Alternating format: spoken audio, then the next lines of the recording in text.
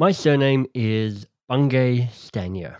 Now, it used to be just Stanier, but when I got married back in 1995, Marcella and I combined our surnames. Stanier Bungay was never going to work, so Bungay Stanier it was, and so it remains. Now, the origin of the word Bungay, Marcella's original surname, is location. There's actually a town, Bungay, I think they call it Bungy, in Suffolk, in the northeast of England. That's the kind of bulbous bit off on the right-hand side there. I mean, there's even a castle there, if you ever want to go and check out Bungy Castle. And Stania, well, the etymology of that is actually profession. It's a Celtic version of the word stonehewer. So someone who carves obelisks and the like. All of which to say, when people get my surname right, which is definitely not 100% of the time, there's not much expectation that it's a clue to who I am or where I'm from or what I do. But that's not the case with my guest today. Her surname and how she shows up in the world appear to be a perfect fit. Welcome to 2 Pages with MBS. This is the podcast where brilliant people read the best 2 pages from a favorite book, a book that has moved them, a book that has shaped them. And today I'm speaking to truly somebody who is a dear friend of mine, a wonderful author, someone I look up to a great deal, and something of a unique presence in the management and leadership development world. Liz Wiseman is justly celebrated for her book, Multipliers, and she will be for her current book, which is just coming out, Impact Players. And we'll come back to Wiseman. You'll see why I think there's such a nice connection. But she doesn't call herself a wise person, and she doesn't call herself a consultant, or really even an author. She is, and these are her words, a researcher. And that's an important word, and it's a loaded word. Well, it's either an appropriate description of what I do, or it's a string around my finger, like a reminder to me, which is you are not in the business of just tossing out opinion. Like, go do the math, do the work, formulate a question, pursue it deeply, like get the data, dig into it, like get a big sample size, work with more than an N of one, which is what I think a lot of people do in the management authoring space. Yes, that old N of 1. I had to kind of look this up because I'm not that wise on statistics, but basically an N of 1 is when someone thinks, well, if it happened to me, it's probably the universal truth. And if I think about it, there's probably a correlation between which cards of privilege you've been dealt and if you suspect and kind of hope that this is the way the world works. And while it's definitely true, of course, that we have shared humanity, it's not one size fits all. And that's why data is central to Liz's work. But that's earned wisdom. It was a lesson that Liz hadn't actually figured out when she applied for her first job. She was all gung-ho and ready to start teaching leadership. And I was like, I'm going to go get a job doing this. And I went to interview for one of the premier management training companies at the time. And I kind of like announced myself and my intention and like, here am I, and I would like you to hire me. And it was Ed Musselwhite, the president of Zenger Miller. And he's like, well, Liz, you seem great, but why don't you go get some management experience before trying to teach people how to manage? Like, how's that for an idea? And I thought it was so narrow-minded. Like, Yep, obviously Liz did not get that job. Instead, her career took some interesting and unexpected turns. I went from, I want to teach leadership to someone saying, go get a job leading. And then I take a job at Oracle. And then I get my first leadership opportunity and I say no to it. So she'd been working there as a project manager, and after a year, the company restructured, and Liz was free to find a new job within the company. She found a team and had the perfect pitch for them, something that she was passionate about. Yep, once again, leadership. Bob, have you noticed, like, there's a lot of managers who don't know what they're doing? He's like, yeah, I've noticed. Everyone's noticed. And I'm like, hey, I could help with that. Like, I would love to build a management boot camp. And like, I'm totally excited about this, passionate, like, I'd love to do this. And Bob says to me, he goes, well, like, Liz, you're great. We'd love to have you join this group, but your manager has a different problem. He said, she's got to figure out how to get 2,000 new college grads up to speed on Oracle technology in the next year. And what would be great is if you could help her do that. So this is interesting. At every turn, Liz had wanted to focus on leadership in her way, but ended up coming at it sideways, arriving via a more circuitous route. There's a lesson here. What he was saying was, Liz, make yourself useful. Like, open your eyes, look at what's happening around you. Instead of pursuing your passion, like, figure out what's important here and help us do that. And it set something in me, like an orientation. And actually, I took that job, figured out how to teach 3GL coding to a bunch of hotshot programmers from MIT and Caltech. Good for you. That's a whole nother story. But then, within a year, they tap me on the shoulder and say, hey, we want you to manage the group. I'm like, I don't want to manage the group. I'm having a great time with my little ruse here, teaching programming to programmers. And they're like, no, we really want you to do this. And I'm like, no, have so-and-so do it. She wants the job. I don't. I'm having fun. No, we really want you to do this. And that's when I think, it was the second time I have to give up the job that I want to do the job that's needed. There is incredible opportunity that comes in subordination. Right. And not subordinating ourselves to another person, but subordinating our will to a more collective need. Well, that's interesting because, the book you're best known for, Multipliers, and your new book as well, speaks to less about kind of individual glory and more about, in a way, servant leadership. How do I understand and serve the bigger cause, the bigger organization, the people around me, rather than how do I, climb my own particular mountain? Yeah, I do think it is this common theme. And I think it's maybe a virtue that America was sort of built on, this idea. Right. But yet we as a culture, a nation, a people have become so individualistic. And I guess I've, my own experience has been, I have had this rich experience and a rich career, interesting, fun, rewarding work, but it came not by pursuing what I was intent on. It did not come from goals. It came from just saying yes when there was a need. And maybe it's an underappreciated path. Right. Yeah. The CEO at Box of Crayons, the company I started, is her thing at the moment is around being customer centric. And at the heart of that is around understanding service and this idea of what's being asked of me. How can I be useful, and how do you fully orient around that? And we've tried to do that before, but I think we're about to step up our game around that, and I think it carries that core insight you have, which is in service you can unleash an unexpected form of leadership, perhaps. And I think we think of service as this is, service is smiling at annoying people.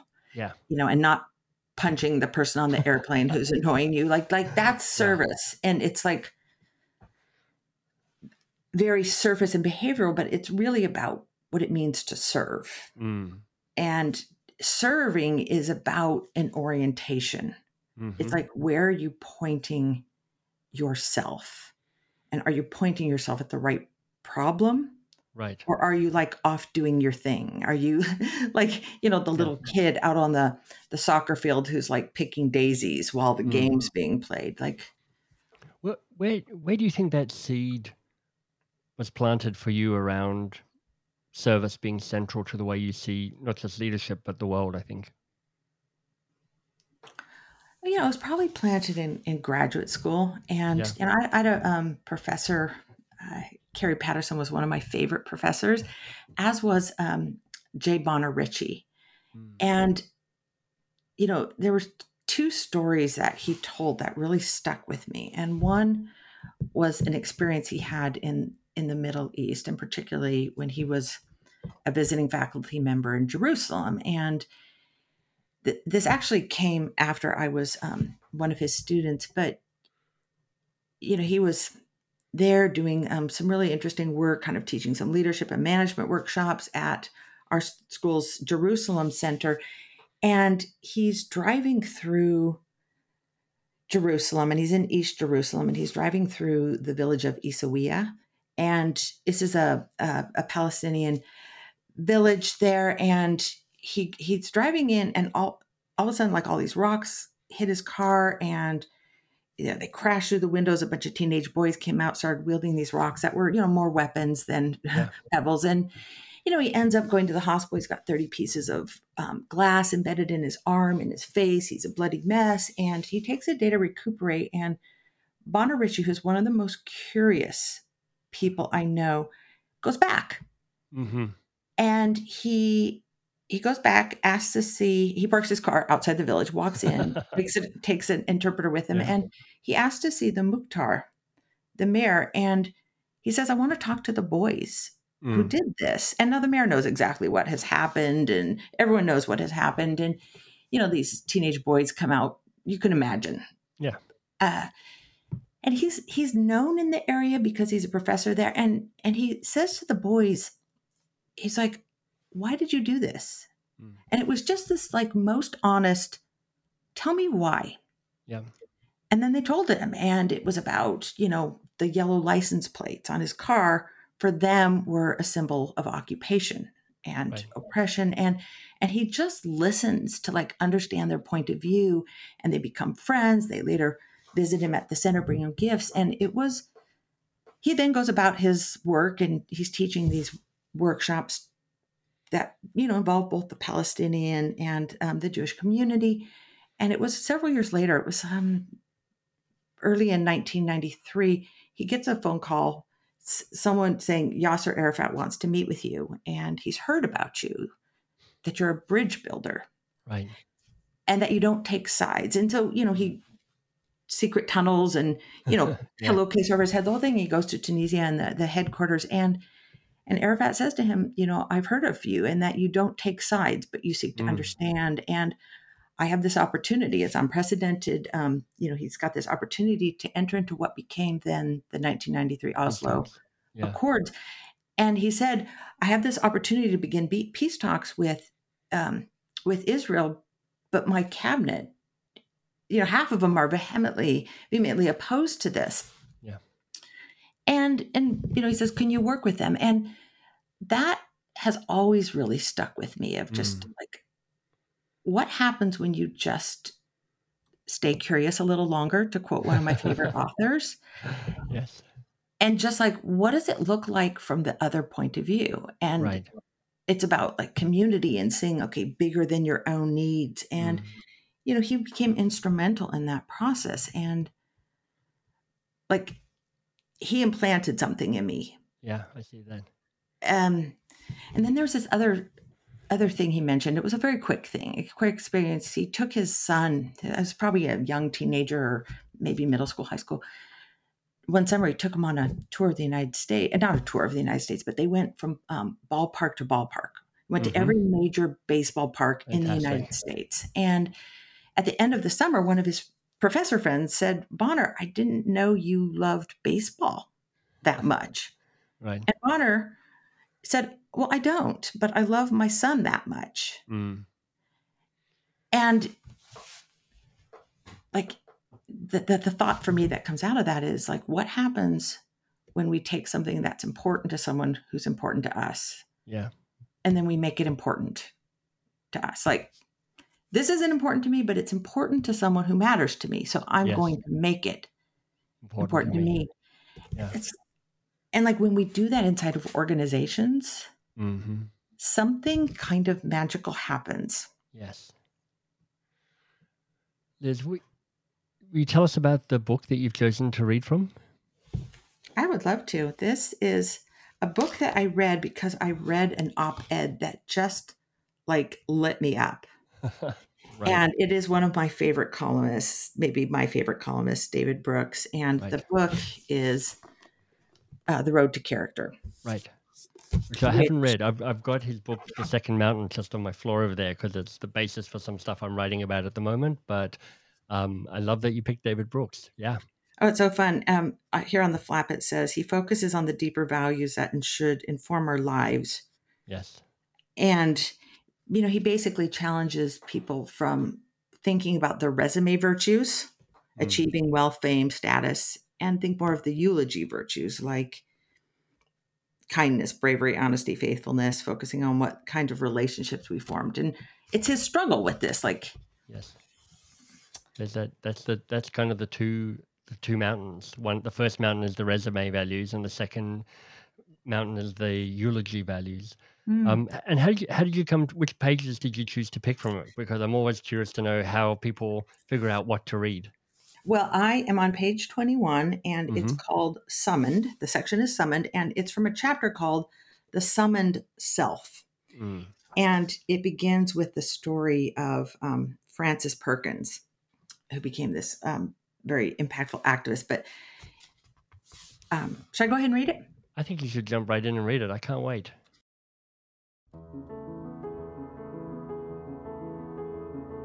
Today, commencement speakers tell graduates to follow their passion, to trust their feelings, to reflect and find their purpose in life.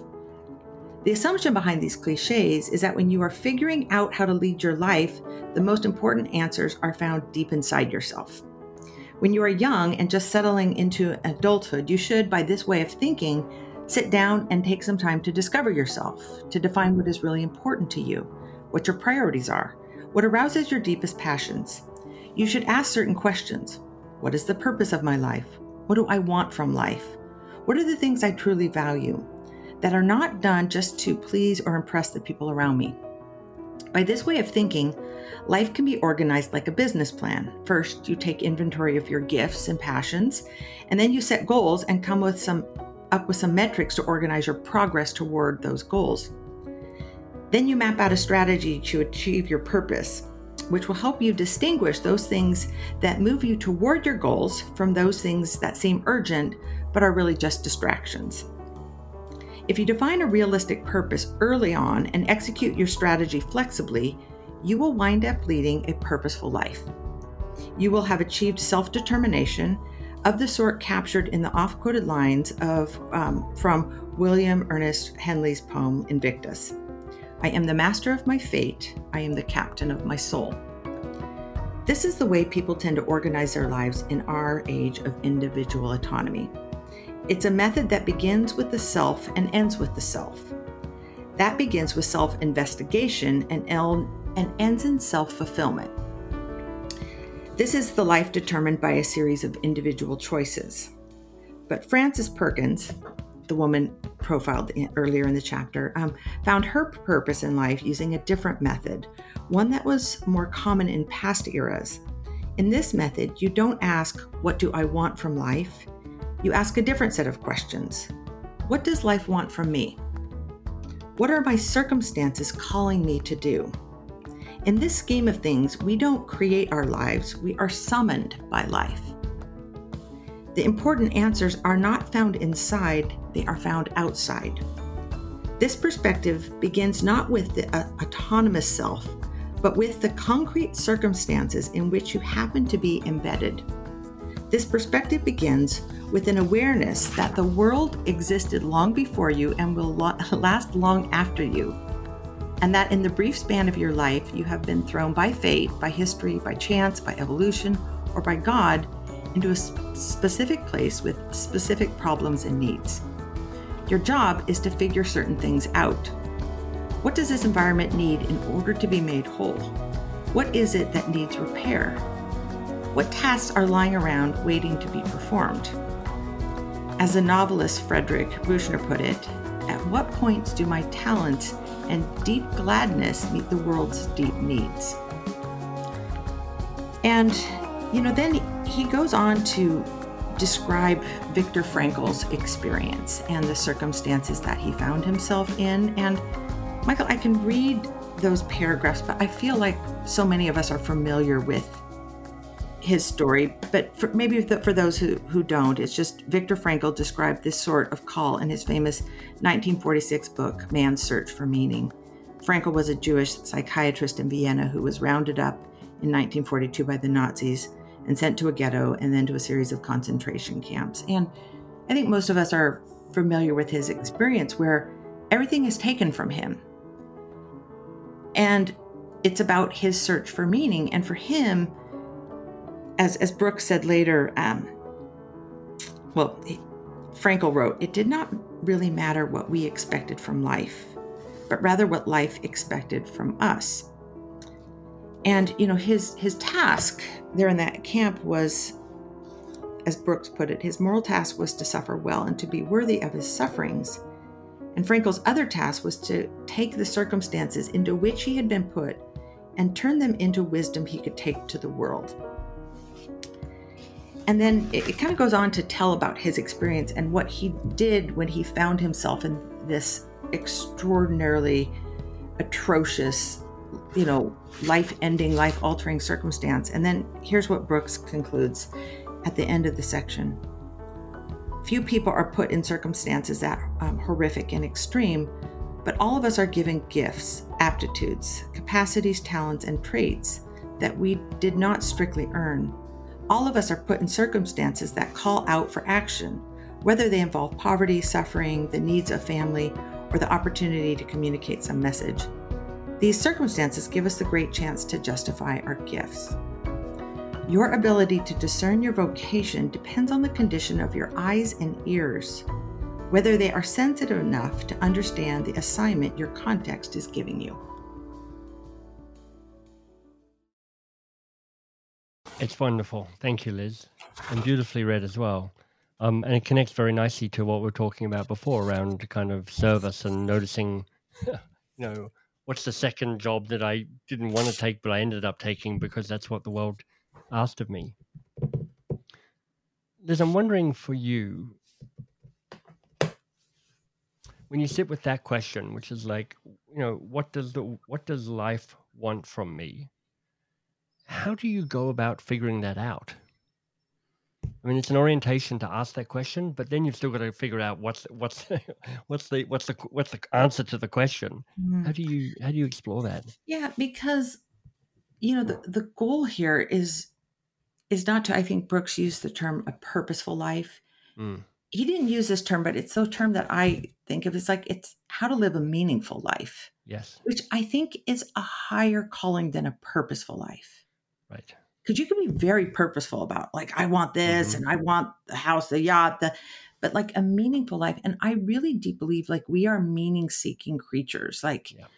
People want to make a meaningful impact. They want meaning in their lives. And it's not about just chasing needs. Oh, these people need this, that person needs that. We end up frenzied when we do that. Right. And I think in many ways under contributing. Right. I think it's about intersections. And there was a piece in here, as the novelist Frederick Buechner put it, at what point do my talents and deep gladness meet the world's deep needs? And so I think that deep gladness, what a wonderful phrase that is.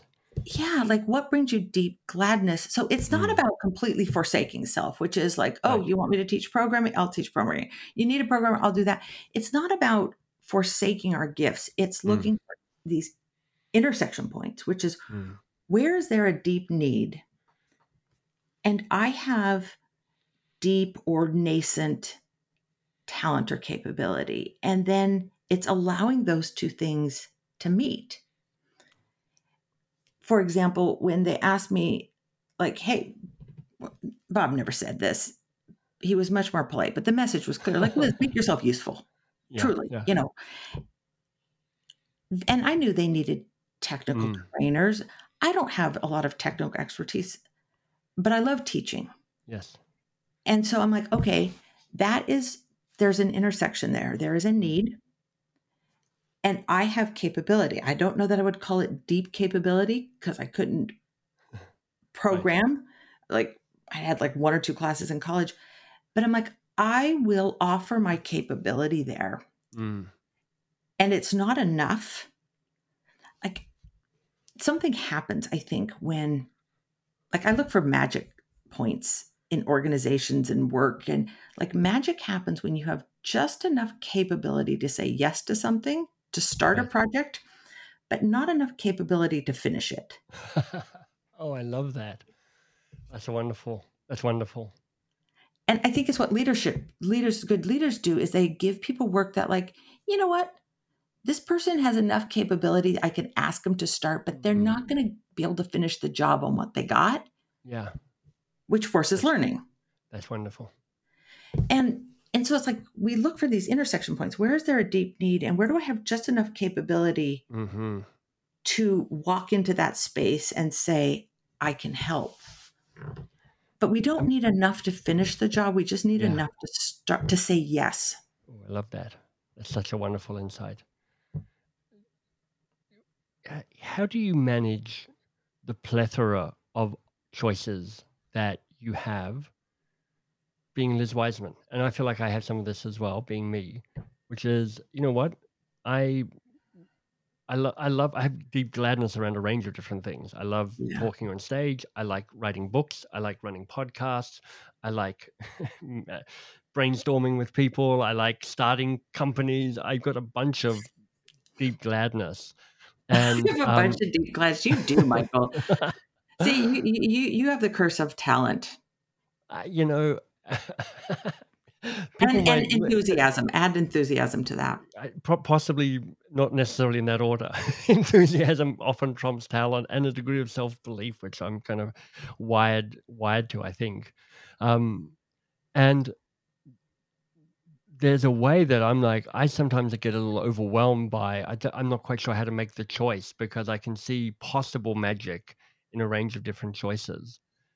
And I would guess that that might be something similar for you as well. So I'm wondering how you have the courage to say yes to something and in doing so say no to some of the other things that you could be doing. Mhm. Oh boy, I wish I had a great system for this, but I'll tell you how I sort of feel Yeah. around in the dark. And there's a part I think I have a bit of a system, but the part that involves feeling around in the dark is like, where is that biggest overlap Mm, between need and capability? And yeah. like, I do believe that we're sort of like, I don't know, arrive here in life with a set of talents. And Mhm. that some of these, like for me, they're very, like, they're God given, or I don't know where else they come from. They come from somewhere, Right. but like Right. having had 4 kids, like they come sort of with their baggage and their, like Totally. Yeah. they come like fully loaded. Mhm. And so I'm looking for places where do I have like native Mm. talent there? Or I call this native genius in Yeah. my book Multipliers, which is the thing that you do like easily, freely, astonishingly well. And if I've got like if there's a piece of work that touches on an area where I have Native like genius. actually work Yeah. here comes easily to me. Like I Mhm. don't have to labor at it. It just flows from me. I tend to say yes to those Yeah. things. So that's one. Where is the need deepest Mm. and like benefits the most number of people? And where are you the goodest at this? Yeah. And like if you can bring those together, like I say yes to that. Yeah. And for me, it doesn't really involve dollar signs. I'm not like, oh, where's like the biggest return? Paycheck. It's just like, where's Yeah. the biggest need and my biggest capability? And then I think about people who I have obligations to, like Yes. people I've already said yes to. And it's like my family and those my colleagues where I'm like, no, I've made commitments to these people, so I Mm. can't make competing commitments. Yeah. And I think about that and then I practice the art of blanket no's because Very helpful. Yeah. yeah, like I just say no to everything in this category. Right. Like for years working at Oracle, I had a big job and I also was raising young children. I just said no to every like networking, professional Mm. association, mix, mingle. Because any one of them, I'd be like, of course I want to do that. That Yeah. looks like, and I said, no, I have to just say no to all of it. Yeah, that's great. My wife has one of the best blanket nose I've come across. Early days of Box of Crayons, I was like, I'd love you to come out to this thing with me, networking, socializing. So it looks like I'm not a lonely bachelor. It looks like I've got a real wife. And she's like, if my attending this event is the thing that stops Box of Crayons from failing utterly, I will attend with you. I'm like, okay. And there are still people who've known me for 20 years who are not entirely convinced I'm actually married because they've never met Marcella. They've never actually Yeah. seen her live. And I'm like, you know what? It's annoying, but I really respect that clarity of this is the boundary for me. So, Michael, this is fantastic. I love that your wife does that. So, have there been times where you have played that card, which is like, no, this is a game ending? Like, the company will go down if you are not by Yeah. my side. There's only one event that I sort of insisted that she attend, which was that we had a big party to celebrate 15 years as a company, Mm, and she co-owns the company with me. And I'm yeah. like, you know what? I really want you to come along to this because there's the people that we hire and the people that we work with, and they're people who've been the context for our success. You know, be part of this. And she was happy to do that. That's But all the other times I'm like, no, I think the company's going to survive whether she comes to this or not. So it was helpful. So, Michael, what's one of your blanket no's where you just say, I have to say no to everything in this category? I'm not sure I have a blanket no as a strategy. Um, but I do have like I use Text Expander, and I just have a thing I type in which is semicolon fully, and it pre-populates an apology that says I'm not available for this. So it gives me the freedom not to think I have to craft a no. I just have to make a decision that it's a no, and then I just send a preset message, which just says, "Look, I really appreciate the invitation, but I'm fully committed with other projects, so I'm afraid I have to respectfully decline." This is so great. Michael, can we call that like an auto no? Yeah, We have exactly. blanket no and auto no. I love auto no. I've thought a time or two of like doing that. Yeah, it's really helpful because I will entangle my brain if I'm trying to figure out how to apologize gracefully and sincerely that I can't say no. So I'm like, here it is. Here's my standard no, and people are fine with it, which is the Yeah. other remarkable thing. Hey, Liz, tell me how this conversation is connected to your new book, Impact Players. I think I picked this because it's an issue I've been thinking a lot about. Mm, Like it's not addressed directly. In fact, I have to confess, I love this summoned self concept so much and the op ed that Brooks wrote on this. yeah, And it's called, I think, The Summoned Self it is. You sent it to me, and I read it before the in conversation. the Yeah. New York Times. And I tried so hard to weave this into the book. Like I tried 3 or 4 times, and my colleagues were like, who edit for me and tell Yeah. me what's bad. Lauren's like, Liz, you're doing it again. Like, I see what you're up to. You're forcing this into this chapter. I'm like, Right. I know, because I really like it. And it never ended up in the book, Mm-hmm. which I feel like it's a shame, but I respect my colleagues calling me on my stuff. But Yes. I think it is this principle that underpins what we see. So this new book is called Impact Players, and it's a look at the people who are not just smart, talented, and hardworking, Yeah. but are having a huge impact in their work. Right. They're doing work that's valuable, that's meaningful. And, it's based in a study where I'm not looking at those people versus like the dummies of the world. Yeah. It's what are they doing compared to other smart, talented, hardworking Right. people who are showing up to work wanting to make an impact, but yet something is impeding that. Right. And, it is one of the things that we see across the most influential and impactful people is that their orientation is not on self. Mm. It tends to be on others. That's They, interesting and slightly counterintuitive, right? yeah. And what's all, yeah, they focus on like, they find out what's important to their organization and Yeah. they make it important to themselves and their bosses. We did 170 interviews and I did about 70 of those myself. And like I heard their leaders say things like, they learned me. Mm. They figured out what was important to me, not as in like they gamed me, they managed me. It's like they took the time to understand my job. Like, Right. what's on your worry? What are you thinking about? What is your boss thinking about? So they're ferreting out what's important, the agenda Yeah. essentially. Yeah. And I think it's one of these art forms that a lot of people we don't talk about. We think about like figuring out people's hidden agendas. Right. But there's an important Yeah, art form of just figure out their real agenda and yeah. then help them with it. Well, and there's the real agenda, which is like, here's the official goals of the Yes. organization. Yeah. Then there's the sneaky hidden agendas. But the real agenda is, Yeah. here's what is important and what we're Mm. trying to do that maybe is so important we just haven't had time to write it down. Like, this is what's deeply important. Right. And amazing things happen when you figure out what the agenda is and then you work on this agenda. And it's something that we saw in the most impactful Yes. people is they do this. They tend to, they have better vision than other people. And I shouldn't say than other people.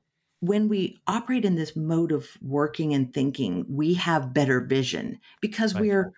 we're perspective taking. We're like, okay, if I work for Michael, I'm going to spend time thinking about, what does this issue look like Yeah. from his point of view? What does this look like to our customer's point of view? What does this look like to my colleagues? Like, I wouldn't say they're second guessing themselves, but they're constantly getting up out of their seat Right. intellectually to see it. And they have upward empathy, and they kind of see with the different lens. Like, this isn't a threat. This is actually kind of an opportunity to be Right. helpful. Is it a learnable skill? I think it's so learnable. It's so learnable. I'll give you one quick example of just, I thought was such a fast turnaround. So I was doing a little webinar and I was talking about this idea of working on the agenda Mm-hmm. and what happens when you're on the agenda. Because when you are working off agenda, meetings get canceled. Right. There's no budget, you're like pushing the boulder. But when you're working on the agenda, like magic Yeah. happens. Mm-hmm. So this guy, who is a worship leader at a mega church in California, he's like, oh, well, that explains everything. I'm off agenda. So, Right. My guidance to him is like, figure out what's important to your boss and make it important to you. Yeah. And I kind of give him a simple little recipe for this. He does this. He says, my weekly emails were being totally ignored by the senior pastor. And this guy, this worship leader, was hardworking. He was talented, did a great job, all those things, kept his boss informed. He changed his weekly email and he said, basically told his boss two things. Here's what I understand to be the most important work. Mm-hmm. And here's how I'm working on what's most important. That's perfect. And so he writes me and says, wow, I got a very different response. Like, I'm my back email, on agenda. I'm on agenda. He's like, my weekly emails used to go into this black hole. I never knew if they were read. And he goes, now I'm getting responses, encouragement, like coaching, like and of course the pastor's thrilled because he's like, so I got thrown into management early. I have a lot of empathy for what it's like to be the leader. And it's like, how good it feels to have someone say, I understand what we're trying to do. Right. And I'm working on that. Like, you got some hallelujah choruses going on in the background. Exactly. And even probably literally for your pastor. But even if you're wrong, if you're like, here's what I think is most important, and here's how I'm working on it. And if you're wrong, they're like, actually, that's not quite right. Here's what's most important. You're like, oh, next week's email, I'll mention that thing. So it's a great self-correcting exercise as well. And it's this wonderful coaching invitation for leaders because, like, it's hard to say, oh, I got to go from 0 to 100 miles an hour on this to explain to someone what's important. But if they can say, here's what I understand to be important right now. Right. Boy, if I can just give a little bit of correction to that, like, okay, that's it. But like, it's a little bit different. Actually, this is at the heart of that. Mm-hmm. Man, that feels good. That does feel good.